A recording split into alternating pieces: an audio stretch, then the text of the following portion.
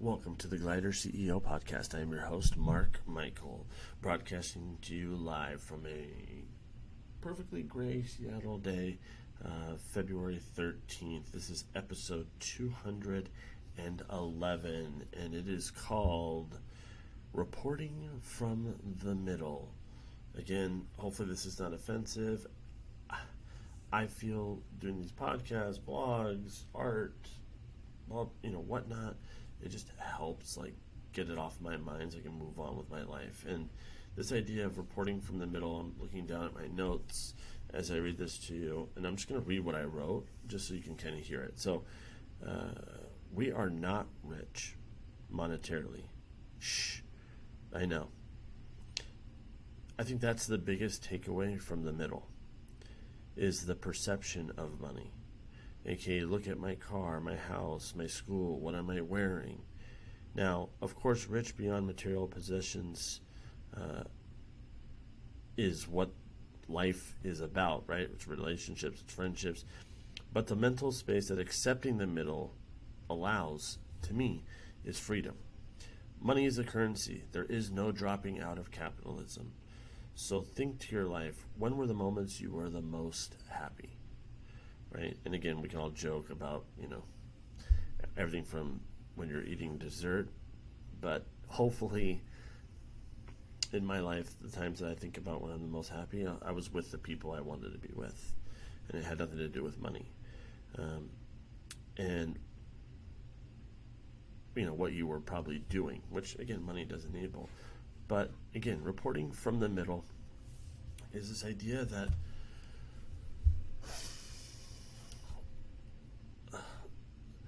again, it's all a matter of perspective.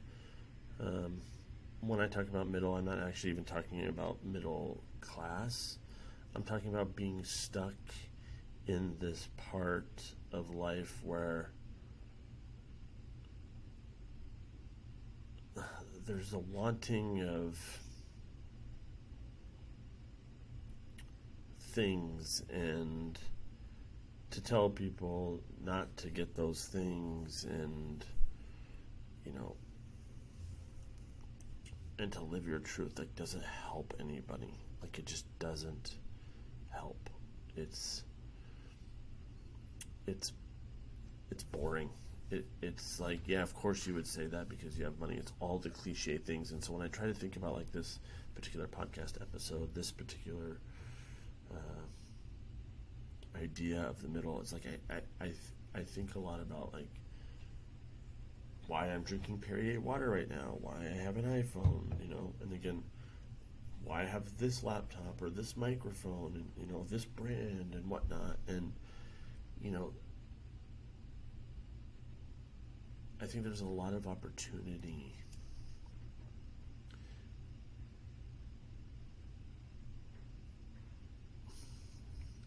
Wow, I was so emboldened for this episode because I thought it was extremely clear, and now I'm starting to realize it's not as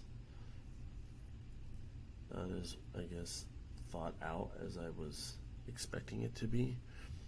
So I'm going to ramble a little bit about how and why I was thinking about all this. I go between Arizona and Seattle. The world essentially changed for, I would say, everybody at the same time, right around March 2020. And I still have some version of shell shock from it, right? I still remember my mindset coming into 2020. I still remember what we were trying to get done in business and and then how quickly it was gone. How quickly we were holed up inside and whatnot. And I tell people it took me 3 months to actually lose my mind. And I did this whole matrix of where can we be, and one of the things that the city was shut down, aka Seattle. I looked at a bunch of places in California and even a little bit of Oregon, but I ended up choosing Arizona because of a lot of different reasons. One of the main ones was obvious. One of the three of the main reasons were space, access, and in a weird way, opportunity, right? I mean, it's the fourth, fifth largest media market in the U.S. I think it's the second, third, fourth, I always forget, largest county in the U.S. So there's a population of people. Obviously, access, getting to Phoenix is extremely easy. Try to get to Palm Springs when you want. I mean, there's 6 flights a day basically to Phoenix, in and out of, especially to the West Coast.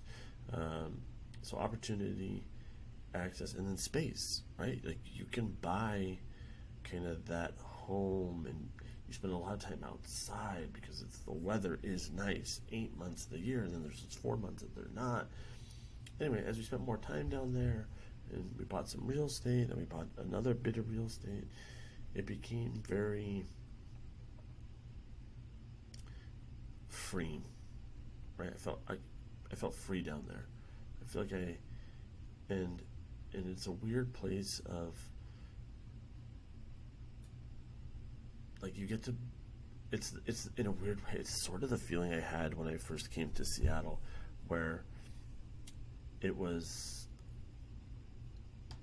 an untapped, place that, you can put your stamp on it. And I keep telling people I have not put my stamp on Arizona.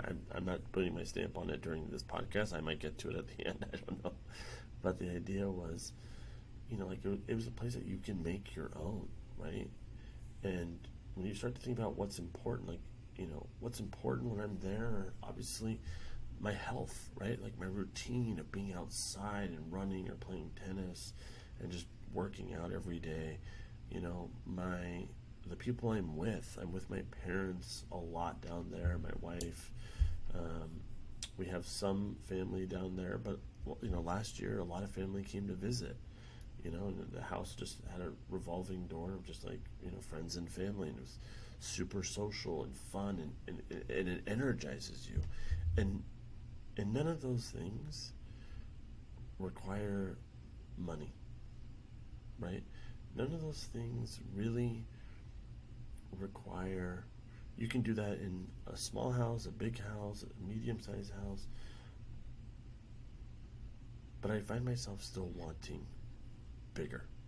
Like I want to, like right now, I keep telling, we're either gonna stay and double down, we're gonna sell and get out. Like there's all those things are up in the air. In this very moment, just for the sake of this podcast episode, I want a bigger house.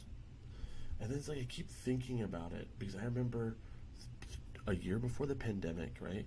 It was funny. We had a loft that we had Good Soul running out of over in Westlake. It's an area in Seattle, and we had this loft space, and like we had it for 2-3 year lease. I forget exactly. Definitely 2 years.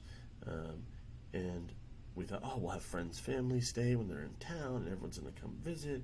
And like no one basically stayed there. I had my nephew for a while, and a client or two here and there. But essentially, of the, let's just call it 600, 800 days we had possession of it, it wasn't occupied more than 300. Meanwhile, we're having to pay that added expense for what? Right?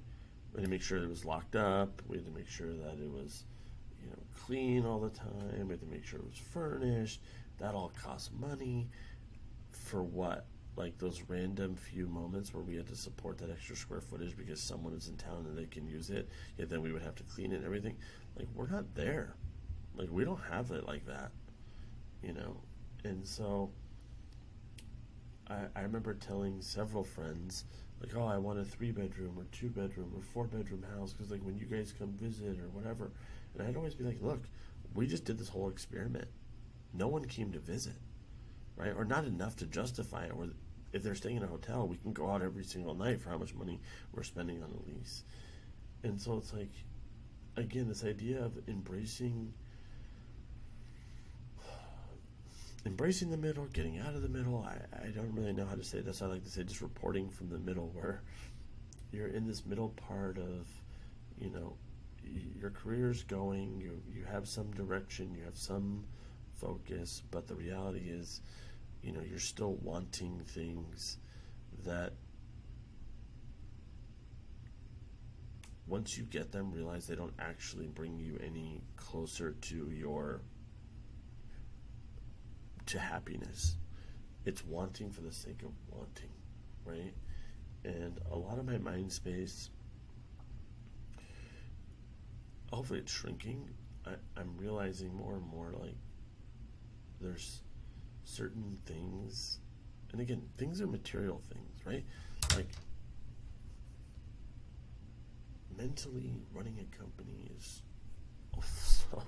so fun. I mean, I can't recommend it enough. At the same time, I realize not everyone has it in them to, go up and down every day like this and whatnot. And so I try to document much of the reality on this podcast and across my social channels, so you can just kind of see a day in the life and just understand if it's even something you want.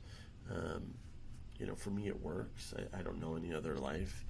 I mean, there was times where I used to just lay down and be like, why is this happening? But when I think about the middle, returning back to the subject, I think about it like each person, and again, if I'm talking to myself, so this is how I think, like each person needs to determine what is it in their life that makes them happy. And I would say that number one, you have to love yourself. You have to know yourself and what makes you happy. Because when you're not happy, because you're wanting, because of this, because if I just had this, if I got there, if I made this much more, blah, blah, blah, like you're projecting that whether you know it or not. And I believe I probably did project that for years. I would say probably in my early 30s is where I was like, I just wanted. I wanted because we were broke for so long and we had made so many mistakes in business. We thought Devin would never get to a good place. And so once we started doing well, we started buying things, and those things, none of them brought me any happiness. It was always the things that we weren't buying. It was hanging out with friends, right? It was, drinking the wine that we already had at the house. Not even buying wine that we had, or drinks that we had, or cooking with the ingredients we had already. It was all the randomness of life that's fun when you're with the people you want to be with. It wasn't having an extra car, 10 watches, or whatever. And so when I think about the middle, I think a lot of the middle is stuck. And again, I'm sometimes stuck in it too, between this pull of wanting material things, bigger house, more cars, better handbag, whatever the hell it is materially. But I think those that are truly happy get to a place of realizing that those things are actually not bringing them any version of happiness, but doing what they want to do on a daily basis because they want to do it in a certain way and whatnot is what actually brings them happiness. But it's them first, and then it's everything else. So in the middle, if you can cut out the want for material things and instead invest in the ideas or yourself, I think there's a lot of happiness in that. Again, those are my thoughts at 12:04 p.m. on February 13th, 2023. Subject to change with new information, but that's how I feel about reporting from the middle. Is in the middle you're stuck in this place of wanting, and again, I'm like I said, I'm basically guilty of it. But as you move kind of away from the middle, just to the right of it or left of it, you get clarity. And that clarity starts with you and what makes you happy. And then to, how your self-awareness of being happy translates to the relationships you have. And so with that, that's the end of the episode. Thanks for tuning in. Hope to help somebody.